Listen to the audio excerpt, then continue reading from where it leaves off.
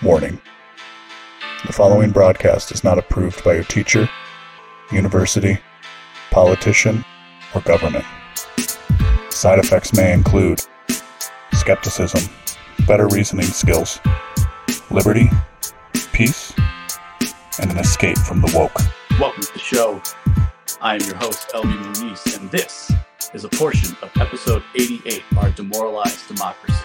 If this is your first time checking out the show, just wanted to say we do monthly live streams, and what you're listening to is a portion of that live stream. So we've got 6 episodes in this block, and I hope you enjoy it. Let me know your comments. Make sure you subscribe at beenawake.com. And before we get into it, because of when I'm recording this, I just want to wish everybody who's listening, who celebrates a Merry Christmas, and of course I wish everybody a Happy New Year. I hope 2024 brings us many exciting stories that we get to unpack here at the Project for Better Sense Making. So, in this episode, like I said, 6 segments. Starting out, we're going to talk a little bit about my changing politics and the analysis, the mode of analysis I use, and how that differs from where I would have been in the past. The second segment of the episode is about Dear Patriot, No Identity for You. I talk about a piece I wrote, Dear Patriot, You're Supposed to Be Demoralized, and I tie that into a larger conversation about Israel-Palestine and who gets to have an identity in the West. I think it's an interesting thing to examine, given especially the conflict in the Middle East. Then we move into all the worst elements of narrative journalism. We analyze that Deadspin story of a hit piece on a 9-year-old boy because he decided to wear face paint to an NFL game, and just how much that shows us about what is a decaying media ecosystem. But it still has a lot of power, and that's why we need to keep an eye on it. We also talk a little bit about Ibram X. Kennedy, and we also talk about Elon Musk in that episode, so make sure you check that one out. Then we move into a quick conversation about Argentina, Spain, and Ireland, some recent unrest and election changes there that are very interesting from a geopolitical perspective, but might be lost in the day-to-day coverage of most of the shows that you listen to. We'll spend a little bit of time on the GOP debate. That's 88.5 and 88.6. I try to tackle a little bit of a question of, are we dealing with an immigration at the moment at the southern border right now? Are we dealing with an invasion? Is it something else? I think there's an important conversation to be had here that most people aren't willing or interested in having. So I hope you join me on that. And then we also do our little roundup at the end there. We have some fun stories about Gavin Newsom cleaning up San Francisco. Why? Because he can. And also dating in your 30s. So I hope you like this episode. If you would, if this is your first time listening, please subscribe on whatever platform you're on, and then go to beenawake.com, subscribe with your email. It's the best way to keep in contact.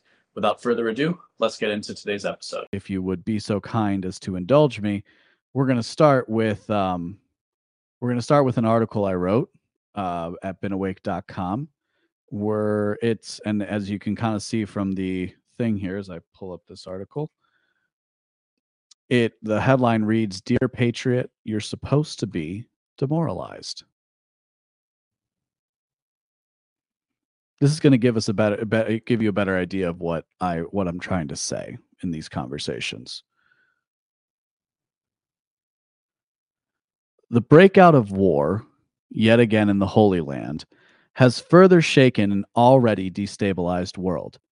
Only 3 years removed from a pandemic where we bore witness to political elites forcing businesses to close, unless you were McDonald's, turn normal human interaction into a moral taboo, unless you were invited to Obama's birthday party or something, and ran a medical experiment at an unprecedented scale.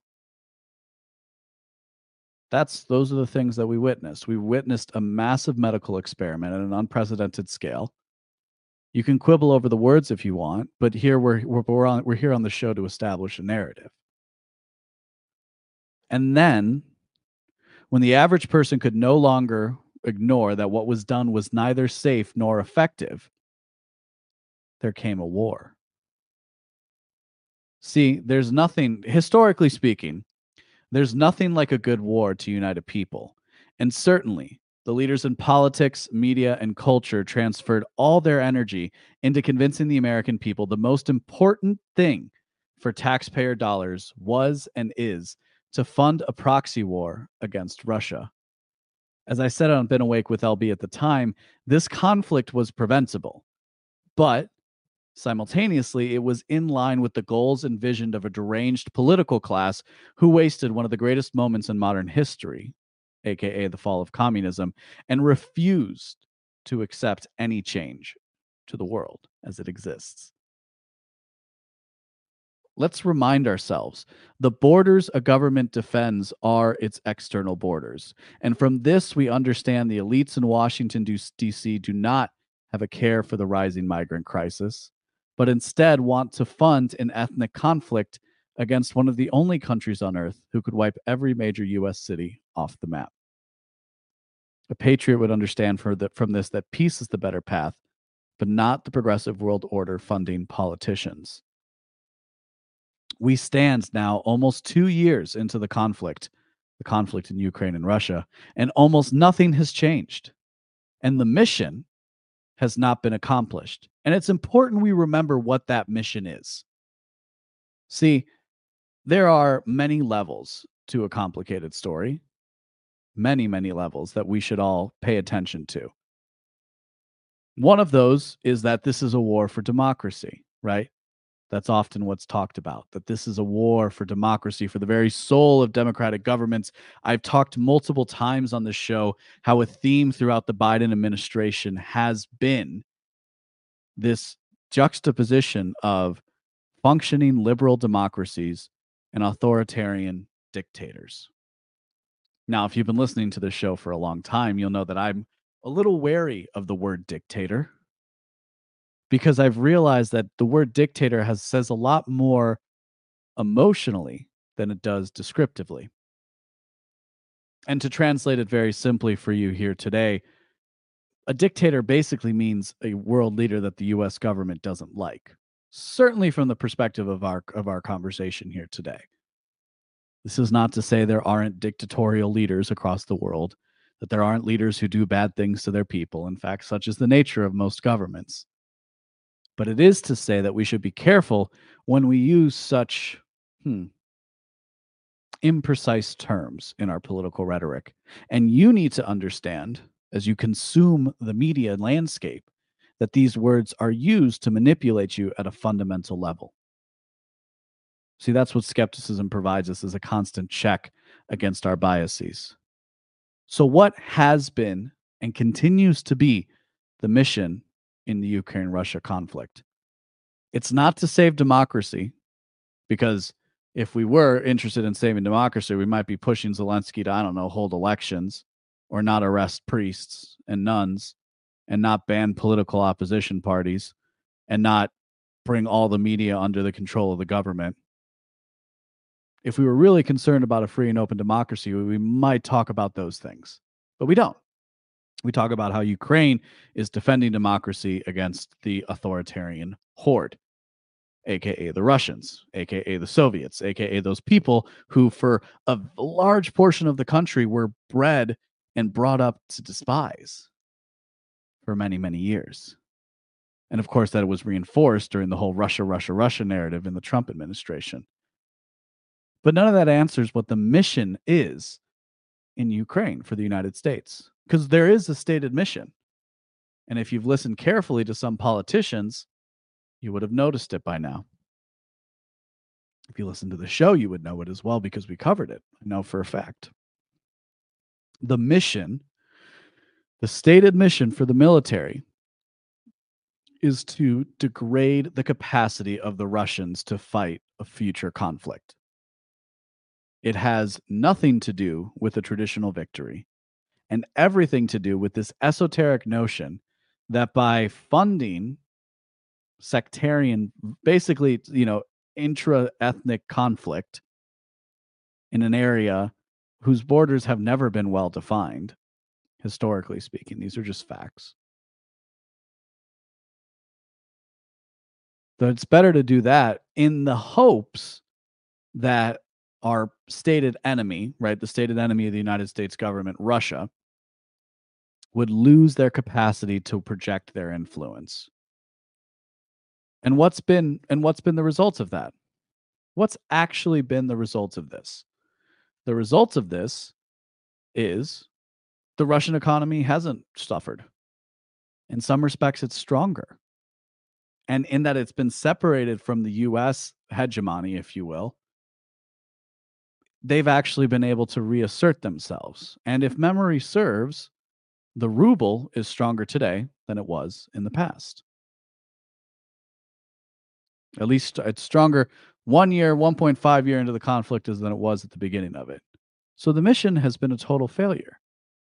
But that has been the stated mission of our government. While surely there are Russians who oppose the conflict, the Russian economy has not suffered in the way our political class predicted.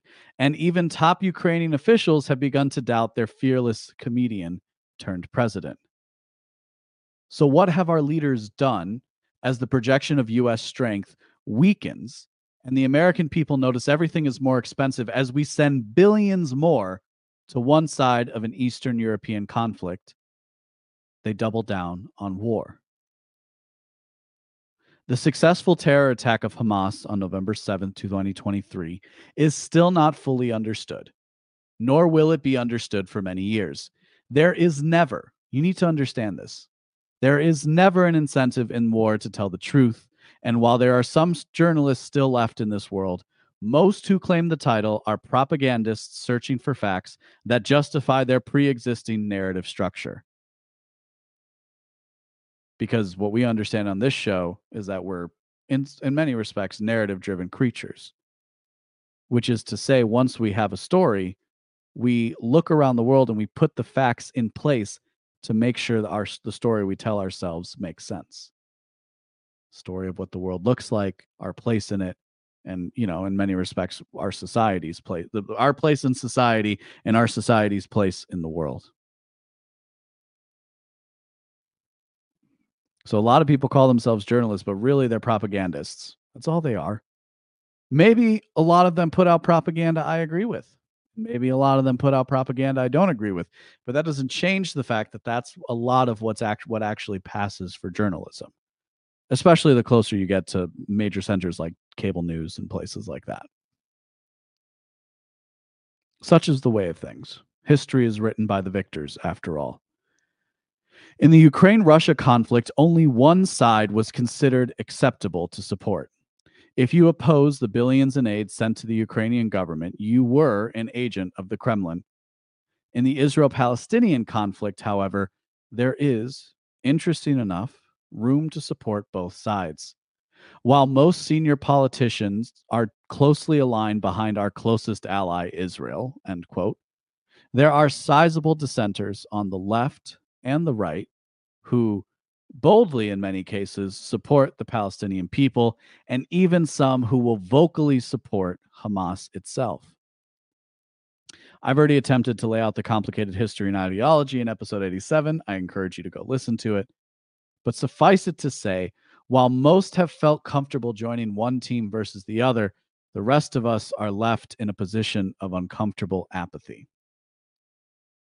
See, there's a certain... A lot of people talk about the binary, right?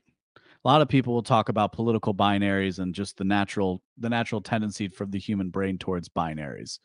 And they'll talk about it in terms of this conflict because they're like, oh, well, everybody's just trying to make it a binary. Well, and, for better or worse, there is some kind of a binary at play here, right? On one, you have two sides of a conflict here that are pretty well defined. And personally, what I've seen looking out over the media landscape is there are very few people that I've witnessed, besides yours truly, there are very few people, I feel, who have done a good job of actually remaining detached from the situation. There's a lot of people out there who will say, oh, I don't support Hamas, but, or I don't support Israel, but... And in some respects, that has to do with the fact that we treat these things like spectator sports, right? Like I was out somewhere and there was like, oh, well, we support Israel in this house.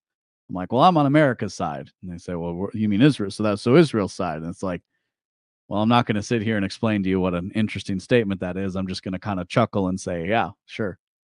I'm not looking for a fight here. It's not this. This is neither the time nor the place. So there's like this, I find it very interesting to point out to you that where while there are people who I believe are somewhere in the middle, they still end up falling on one of the two sides of this conflict. And I think that's something inevitable. I think because there's a tendency when things like this happen to support one side versus another. Again, just I've said this a few times now, and I the more I say it, the less irony I have it with. But there was a meme circulating that said something to the extent of the Pope should call for a crusade, um, that the Pope should call for a crusade, and that the Catholics should take over the Holy Land. And that's kind of funny to think about and historically accurate, we might say. But it occurred to me today that Vatican City is its own sovereign nation.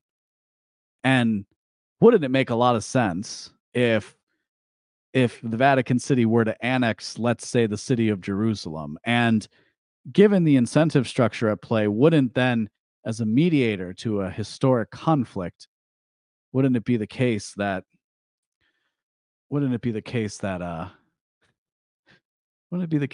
they might actually come to some sort of consensus?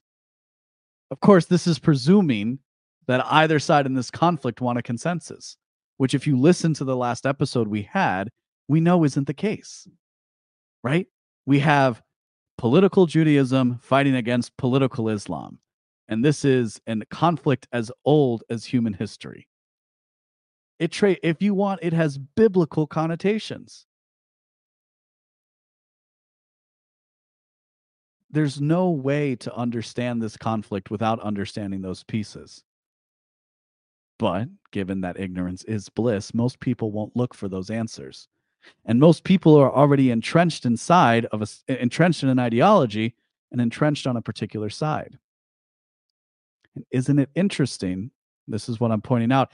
Isn't it interesting that in American politics, you can openly support either side of this conflict, where in Ukraine, Russia, there was only one side to support? But the rest of us, as I say, are left in a position of uncomfortable apathy. The conflicts breaking out are nothing new. In fact, they are some of the oldest known to man, as I said. Instead of leading the world to a better place, the political class, especially here in the United States, seems content on further robbing Americans to fund all sides of every conflict. And damn you if you think that money should be spent on Americans first. Hawaii had massive wildfires. Supposedly, we have crumbling infrastructure all over this country. People do starve. There are homeless people, and homeless people who actually deserve help, we might say. All of these things going wrong in our country. Retail theft is at its highest levels. In fact, some places have decriminalized the act itself. All of these things are happening. But the best course of action is not to take care of Americans first, but instead to send that money abroad. Why? Well, as I say up here, I think maybe it comes up here. But as I said, as I'm fond of saying, it's what I should say. The borders a government defends are its external borders. This is all to say, if you've been feeling demoralized and angry about the current state of affairs, whether that means you hate the genocidal Zionists or the genocidal Islamists more, that's the point. Your despair and anger feeds what we call the cult of American democracy and keeps you fighting your neighbor and enriching those who led us to this poisoned well.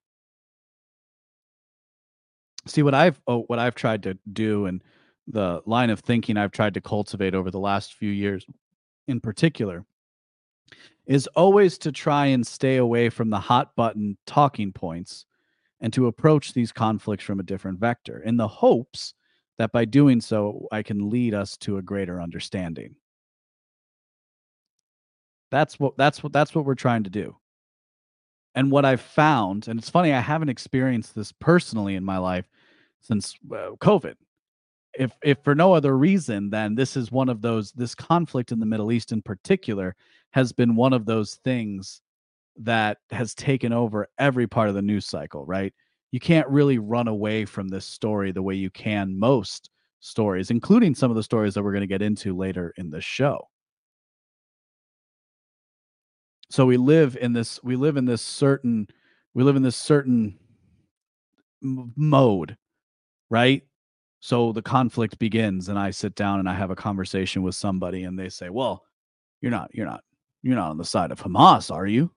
No, I'm just pointing out that the government of Israel effectively controls the area, and if they wanted to, they could have been engaging in some kind of diplomatic thing. Well, but they just want to wipe them off the map. Okay, so what's the solution? Well, they're going to wipe them off the map. We need to turn the entire Arab world into a parking lot for Israel. Okay, so again, we're just having genocidal groups talking to each other. Here's the interesting part. Going back to a point we made earlier in the stream. What our quibbling and talking about this issue, because most of us in this conversation are not close to the levers of power, most of us don't have any kind of real control over what happens. We have the illusion of control in that we can vote and then we can put people in positions of power. We have that illusion of control, but that control, like I said, but it's illusory. It's not physical, it's not proximal.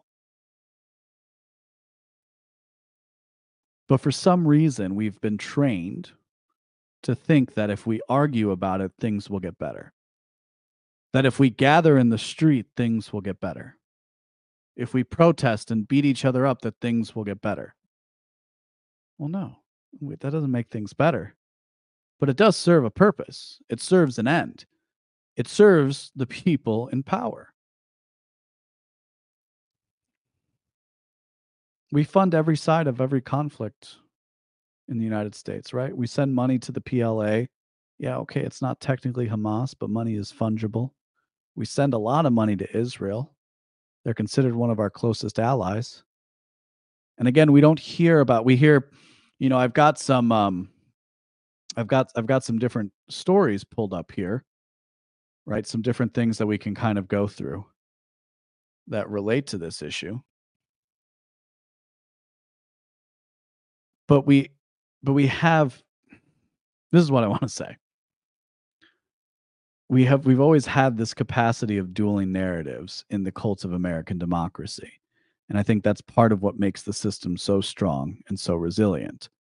It relies on a premise, a false premise, we might say, that we can unpack at a later time, but it relies on a premise that there can be multiple answers to the same question, which is actually a statement that I would agree with in the abstract. In practice, it generally means that we're following this continual leftward path, and conservatives stand athwart history and yell stop, right?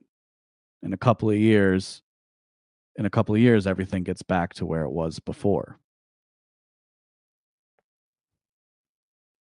In the last episode, I talked about how this is kind of like a hard reset, right? Suddenly everybody's kind of falling back into place to where they're supposed to be. Again, with some sizable dissenters, which is what we should note. Over the course of 20-something years in the terror wars, the West has now imported millions of Muslims, maybe more.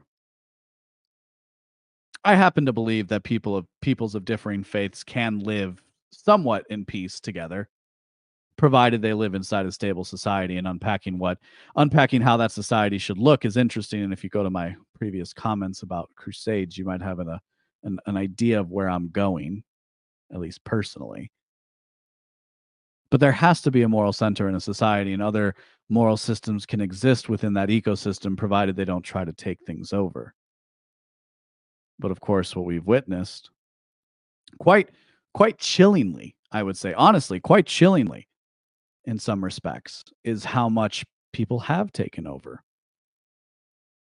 See, a lot of us who have paid close attention to the conflict in Israel and between Gaza and the Western Bank and the resettlements and the general problems, let's just say, the troubles, as foreshadowing talking about Ireland later on. We understand that it's a little more complicated than just thinking that Israel is this beacon of democracy and civilization, and then that the Palestinians are just dirty animals. Because let's be honest, that's what a lot of people believe. And I think in some respects, both sides actually believe that. including the people trying to defend the dirty animals, if you'll pardon my rehashing of that horrible idea to describe fellow humans. A lot of work has been done to make sure you believe that. And really, if you take a step back and you really like it's insane the level of propaganda at play here. And what's fascinating about it is that not a lot of it is coming from the top down of the US, right? But what we're seeing is how these various interest groups can lobby the American people and the sentiment of the American mind, if you will. And like I said, it's inescapable. I drive down the highway, I literally will see one billboard will say Hamas is your problem too. And then the next billboard will say, stop killing children in Gaza. We see it on the television, on the radio, in our social media. And for the people listening at home, a good rule of thumb is the more convincing a random video is, the more you should be skeptical of its purpose. Like I've got a few things here. Like I thought this was interesting. So, there was a lot said about this music festival that was attacked. Now, this is apparently saying that allegedly, and I'm going to say allegedly because who knows? We're not going to know these things for forever. That it was actually Israeli Apaches, people in helicopters that killed a lot of the concert goers, and not Hamas. Here's a fun little video of people people saying how they like seeing dead Israelis and they think it's great. And this is somebody who lives in the US. That doesn't sound very fun. That doesn't sound like the country I want to live in. Here's a video where, this is a legend to show that it was a fake video put out by the Gazans trying to show that they're not actually getting killed. Of course, I've also seen the busted open heads of children. This happened in Uzbek, you might recall, and these things are up on the screen, but if you might recall, it happened in Uzbek. A lot of Muslims stormed an airport and got on a plane and tried to suss out the Jew.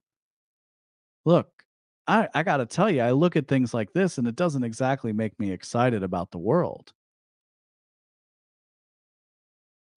But as I said, these conflicts are older than time itself in some cases, right? We can look at like this guy, Yair Lapid. He gave a speech that said, "Oh, well, if you disagree with Israel, then you're really just anti-Semitic and people need to say it." And of course, the United States government itself, or at least the House, they recently passed a bill, didn't they? Stating that that to be anti-Zionist, right, to oppose political Judaism is to be anti-Semitic, is to actually hate Jewish people. And if I'm being honest, I think some people are actually diving a little too hard into that. Why? Because life is a lot easier if there's an easy enemy to identify. And so for a lot of people, that might be the Jewish people. I don't know. I certainly see the problems of Zionism and its influence. I think if you live in a bad neighborhood and everyone's out to get you, you might think about moving instead of doubling down. But such is the nature of politics and conquering. It tends to be the way of things for humanity. So what's really changed in this conflict? Not a lot. Right? The Biden administration came out and said, ooh, we got a ceasefire. As if that's some grand, it's like, we could stop the war tomorrow. We just say, hey, we're pulling the plug. We're not going to give you your money anymore. But of course, that might then mean that people aren't getting their money in the United States. And this brings up what I think is an important question. Namely, who gets to have an identity? I'll be honest, guys, identity is of great philosophical interest to me for many, many reasons. Chief among them, I guess, is because I've kind of witnessed this firsthand as somebody with something of a unique identity in American politics. This is a tweet, by the way, that I pulled up here that Thomas Massey is getting in trouble for because he's America first. He's a patriot. And Congress these days seems to care more about Zionism. But who gets to have an identity? See, one of the things it's interesting from my perspective that I can bring to this is there's something to be said for the fact, right? Let's set all these other ideas to the side for a moment. There's something to be said for the fact that when something hits close to home, you tend to get emotional, right? In last episode, we talked about Ben Shapiro and how the guy who facts don't care about your feelings has certainly felt very strongly, very, very, very strongly about how what we might say is the current conflict and Americans' opinions of Jews and Jews' opinions of Arabs and so on and so forth. And it's understandable because he's got family over there, assumably. It's very tied to his culture and who he is as a person. I know a little bit of something about this as somebody of Cuban descent, with the caveat that nobody gives a crap about Cubans in American politics. They just don't. We've become something of a useful voting bloc for people in South Florida. However, they really have it. It's not a consequential country the way it once maybe was. Most people don't know much about Cubans or Cuban food or what Cuban culture was or what Cuban American culture is, blah, blah, blah, blah, blah. And that's okay. I'm not criticizing that. I'm just pointing out that I had this foundational story that I was raised with that most people I met on the street couldn't give two craps about. And much like the Ukraine-Russia conflict, the Israel-Palestine conflict is in many respects an ethnic one. And it is one unique to a certain area, we might say.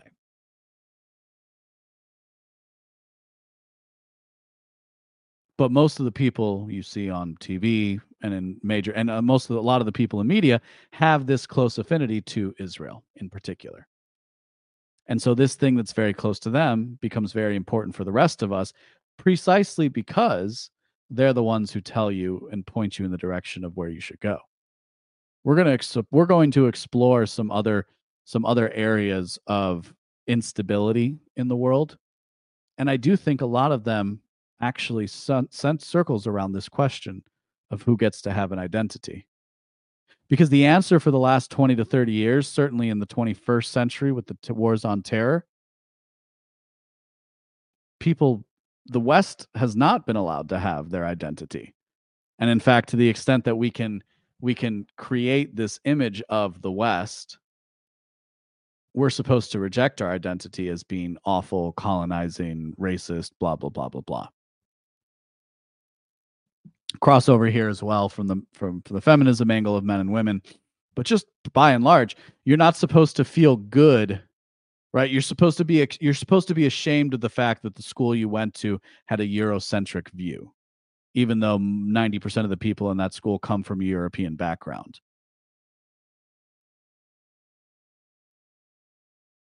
But as America's projection of strength dwindles, and I think that's what we're witnessing. What we've seen, I think one of the reasons for these conflicts, because again, these conflicts are old. Some of them are just as old as time itself. I think that's one of the reasons why we're starting to see these conflicts spring up, because things are changing and the political class has I don't know. It's not that they don't have the incentive. They have no desire to change to suit the times. If you're asking me what they're trying to do, I would say simply they're just trying to make sure that they're at the top of the heap when everything goes to shit. And they're going to take as much money as they can in the meanwhile. I don't think it has. I think there are some ideological people, but I still think that most of the people are doing, just basically doing what it is. Let's check in with the chat. What's up, Carlos? What's up, Jay? Let's see. Apache helicopters are a product of climate change, I suppose. I am not drinking at the moment.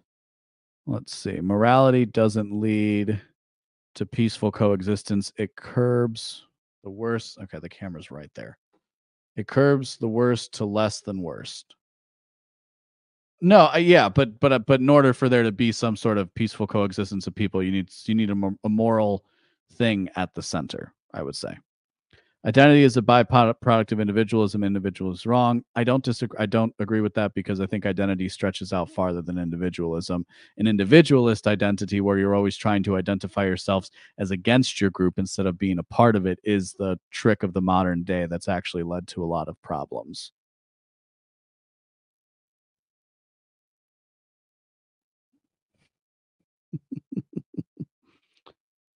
Because center right can, Carlos, I'm assuming the center right can do something. I don't know. And then, of course, Jason says there's no center, there's only non-extremes. All depends on how you conceptualize things, guys. But I appreciate y'all hanging out in the chat.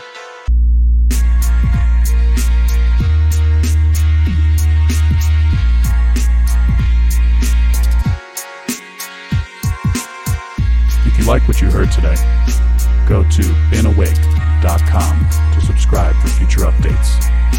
My name is LB Muniz, and I am not one with the woke.